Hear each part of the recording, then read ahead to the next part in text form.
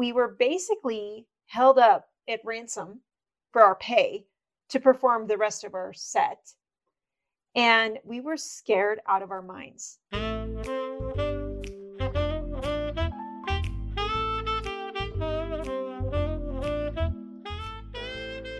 Hey there, welcome back to One Big Caper. I'm Athena, this is my partner Felix. And this podcast is all about our capers on stage and off. Today's topic, this is actually the beginning of a series, another series that we have. And we're just going to sprinkle these in as we go. But we realized that we haven't talked a lot about our hell gigs as performers. That is an industry term.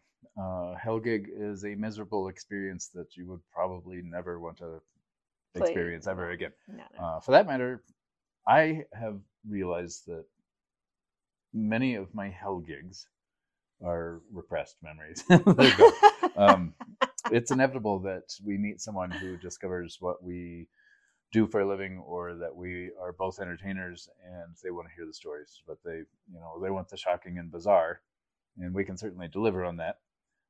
But when it comes Is it not shocking and bizarre already that you're a magician for a living and I used to be a Las Vegas showgirl? It makes us sound like liars. I know, right? Okay, sorry. I interrupted. When talking with other entertainers, hell gigs also are the desired dish. Yep, because it is. It's a dish. It's a dish. Totally. It can be delicious or disgusting, but it also helps. It's cathartic. Well, also because then you learn who not to work for. We do share a lot of these stories too as a word of caution. Whether it's even the psychology of working with an audience, or the psychology of working with a booking agency or a particular theater, or people who you should avoid. Yeah. I mean, there's one producer in town that I have never worked for because of what one performer told me about their paying practices or lack of paying practices. I know of some someone, of you might know who I'm talking about. You know who I'm talking about. You just reminded me. I know of someone who is in this small, same facet of the entertainment industry as I am, and I will not work with that person because I have it on good authority that they did a no-call, no-show at a show, an audience ticketed show. They just decided not to show up out of some kind of tantrum, and that is inexcusable to me. And I trust the source, and it's for that reason I won't work with this person. Yep. Yeah, that's fascinating. Yeah. So you have a story. Yeah. A juicy little. Yeah, this is all a juicy bit, dish. Basically. Yeah. Yeah. All right. Okay, I'm not going to name names because it was probably the most humiliating day of her life as a producer. But this happened to me. I was booked for a show by one of the performers that I'd met at the Clock Tower, I believe. A smart girl. She's got her stuff together. She's not a burlesque performer, but she does perform, what is it called? Adjacent to burlesque. She's a variety show performer. And she somehow got a gig to hire performers to perform for I believe it was some sort of fundraiser or something. And so she knew my rate, which at the time I think was like $75 a show, but because it was a special show, I think I was going to get paid $150, I think, for 2 acts. So it was during the day, kind of like a brunch-esque type of deal, and was supposed to be a pretty good turnout and a good fun time. Get your name out there kind of thing. So I was like, sure, I'll do it. I'll bring whatever I brought. I don't remember what I performed, honestly. I, like he said, blocked it out.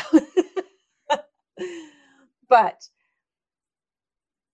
never in my life have I ever experienced something so scary as what happened. So we got there and the bottom half of the bar was open, but they closed the top half, which left us space for our own like dressing areas, which it wasn't like closed off. It was like a loft. So you had to like lean up against the wall to change because Otherwise, people would be able to see you. So far, so good. We have our own place to change. We're not changing in the bathroom with the guests. So that's number one, is great. And then she had her organized set list, and she was very organized. Like I said, smart girl. But nobody showed up. There was no audience. There was probably 10 people in the whole bar. Yeah. And I think about the same amount of performers as people in attendance to this thing, which was like an all-day event. And we were only scheduled for like this 2 or 3 hour session, like with a break in between or something, but nobody was there. So we did our first set, and we were like, it's really hard to do burlesque to perform for hardly anybody. It's like a dress rehearsal. Be a rowdy crowd. Yeah, it helps. It helps. Yeah. It helps to have a crowd. I don't remember exactly how it went down, because again, like Felix said, it kind of like you block it out or you just want to forget it. But we were all taking our break, and we were kind of complaining, like, I don't think I want to do my next act. I think we should all just go home. And that's when it started to get a little dicey. Yeah, because she went to tell the owners. It was like 2 brothers. One of them that hired her wasn't there, and so it was the other brother that we were dealing with. And so she said, like, we expected hundreds of more people, and it's really hard to do this kind of thing. And that brother got a little psycho, to say the least. He basically said, okay, if you leave, I won't pay you at all. And so we were basically held up at ransom for our pay to perform the rest of our set. And we were scared out of our minds because we didn't have a man with us. It was all females, and it was a biker bar. And at one point, one of the audience members drove his bicycle into the bar and started doing the thing with the wheel and rubbed a black mark on the bar floor where we were supposed to perform and smoked up the entire place. So we're upstairs where the smoke is rising, and we're literally being like suffocated, held hostage for our pay. And then having to go out and perform a second set under these conditions is the second worst show I've ever done as a burlesque performer. And I feel bad for this poor girl, because I think that was the second show I had booked with her, because I have another kind of hell gig related to her, but that was the last time I performed with her. Wow. Needless to say. I mean, it just like, these are the kind of things that happen because people don't respect artists or performers. I have booked burlesque shows. I've produced burlesque shows in 3 different biker bars over the years. But one of my main concerns was that, even though I'm a male person,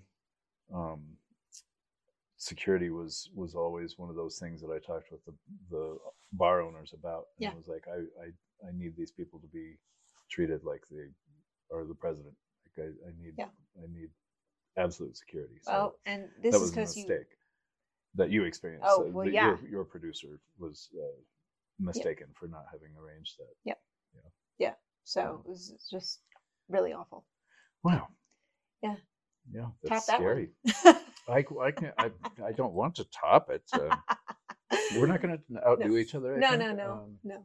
I have before on this show talked about a time that I offended my sound and light technician. Yes. And they left me on the stage by myself. With no lighting. With no lights or sound. The owner of the venue had to go run the show. Yeah. Yes. Uh-huh. So, that's a funny one. That's an unbelievable one. But it certainly happened. And so many come to mind, but you brought up, I was like, I don't know which one to even talk about. And you said, just hot garbage. Yep. All right. Hot garbage it is.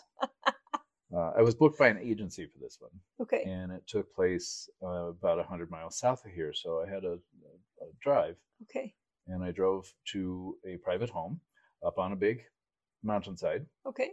And I was told through the agency that I was to use the servants' entrance Okay. Alrighty. And I had to walk through catering that was staged in the garage. All of their catering kitchen was in the garage, so they were sending their workers into the home. Oh, so that was the servants' entrance. Yeah. Okay, got you. Yeah. Okay. So the home was not that big that it would have a servants' entrance. It was a regular home with a garage, and a door from the garage into the house was the servants' entrance. Okay. So this was somebody who was interested in appearances for their guests. And for the reason for the party, I'm still unclear about. It doesn't really matter so much. I believe I know the reason for the party. Nevertheless, I was told that I was to be there and able to perform by 7:30. And 7:30 was going to be my performance time. I would be done at 8. Okay. And I was like, all right. And I always make contact with my hosts unless they've designated a party planner or somebody with whom I'm supposed to work. There was no party planner, so I found the host. Nice enough person. She said, I'll let you know. I will come get you when you're up, and we're gonna fill this room with people. And I could see that they'd set up chairs for like an audience. Okay. Maybe 50 people. I will come get you. So I'm just stuck there in the garage with catering people and making friends, but I didn't know what was going on. It was about 8:30 that I called the agency and said, we're an hour past and I haven't done anything yet, so we're gonna have to go into overtime on this contract. And they said to keep us posted. And it was at 9 o'clock that my host came to get me to go perform. Oh my God. So I'm an hour and a half past. Oh. And generally there is a contract in these situations where if I'm there overtime, this is how much money it's going to be added to your bill. And I'm not sure the agency has the same policy. I assume so. But we never got there. I did my event, and then the host took over and introduced her daughter, who was to sing a concert, like present her little concert. So I believe it was a party for an album release or, some kind of, I'm introducing my daughter, the singer, to all these people. Personal observation, forgive me for this, but she needs more practice. So I left very late, and it was too late at that point to even reach my agency. I just went home. I was exhausted, and it was dumb and unsatisfying. My audience was pretty thrilled with what I did, but I left before the event was over, so I didn't interact with anybody. I just left. I was done. So I got a call the next day that the agency sends out an automatic rate card, digital rate card, right? So how would you rate your performer on, for this on this scale, right? Professionalism, I got a 1 out of 5. Appearance, 1 out of 5. And then she called the agency and said that she didn't want to pay. And it was, I don't know why she was just one of those people trying to get out of paying a bill. Mm-hmm. And so the agency called me and asked me to explain what happened. And I laid it out just like I told you. And they said, that's kind of what we figured. We don't think that you did a bad job because we know your work. And as soon as we saw that your appearance was scored a 1 out of 5, we knew that she was full of it. So that's one of the benefits of having a reputation of looking nice. Yeah. Yeah. Yeah. Yeah. Wow. Why would you go through all the trouble to hire someone and then complain so you don't have to pay them? Is it unkind for me to I don't know, say somebody's like Honey Boo Boo's mom, but with money? So like a very Southern, loud person who's interested in how people perceive her, and everything is showbiz. So it's kind of like the Hollywood Old West town where everything's held up by 2x4s in the back, right? Everything has the, wow. Yep. This is why, as a performer, you should have a contract in place for sure. Contract. And a deposit in place. Yes. But that's one of the things in this country, I think that's kind of, I don't know when it happened. I want to say the 80s when they started allowing returns of items, of goods that you buy. Like the big box stores started allowing returns. People think that they could not pay for something, even though they've already consumed it. Like you can't undo a performance. Right. Like you can't go to the box office and get your money back. You just can't. I drove for a long time to get there. I waited a long time to be able to go on. I did the job I was contracted for, and I drove a long way home. Unbelievable. Yeah.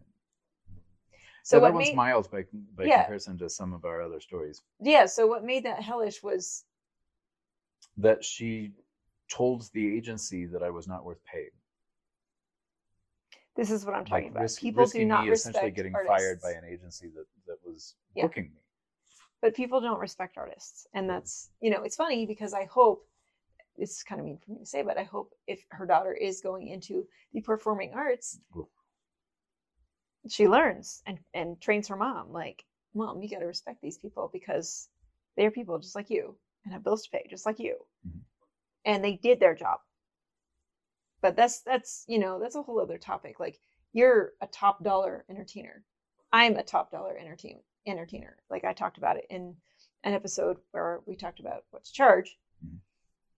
There are some entertainers that aren't quite there yet, and they need more time. And they should be on the hourly rate.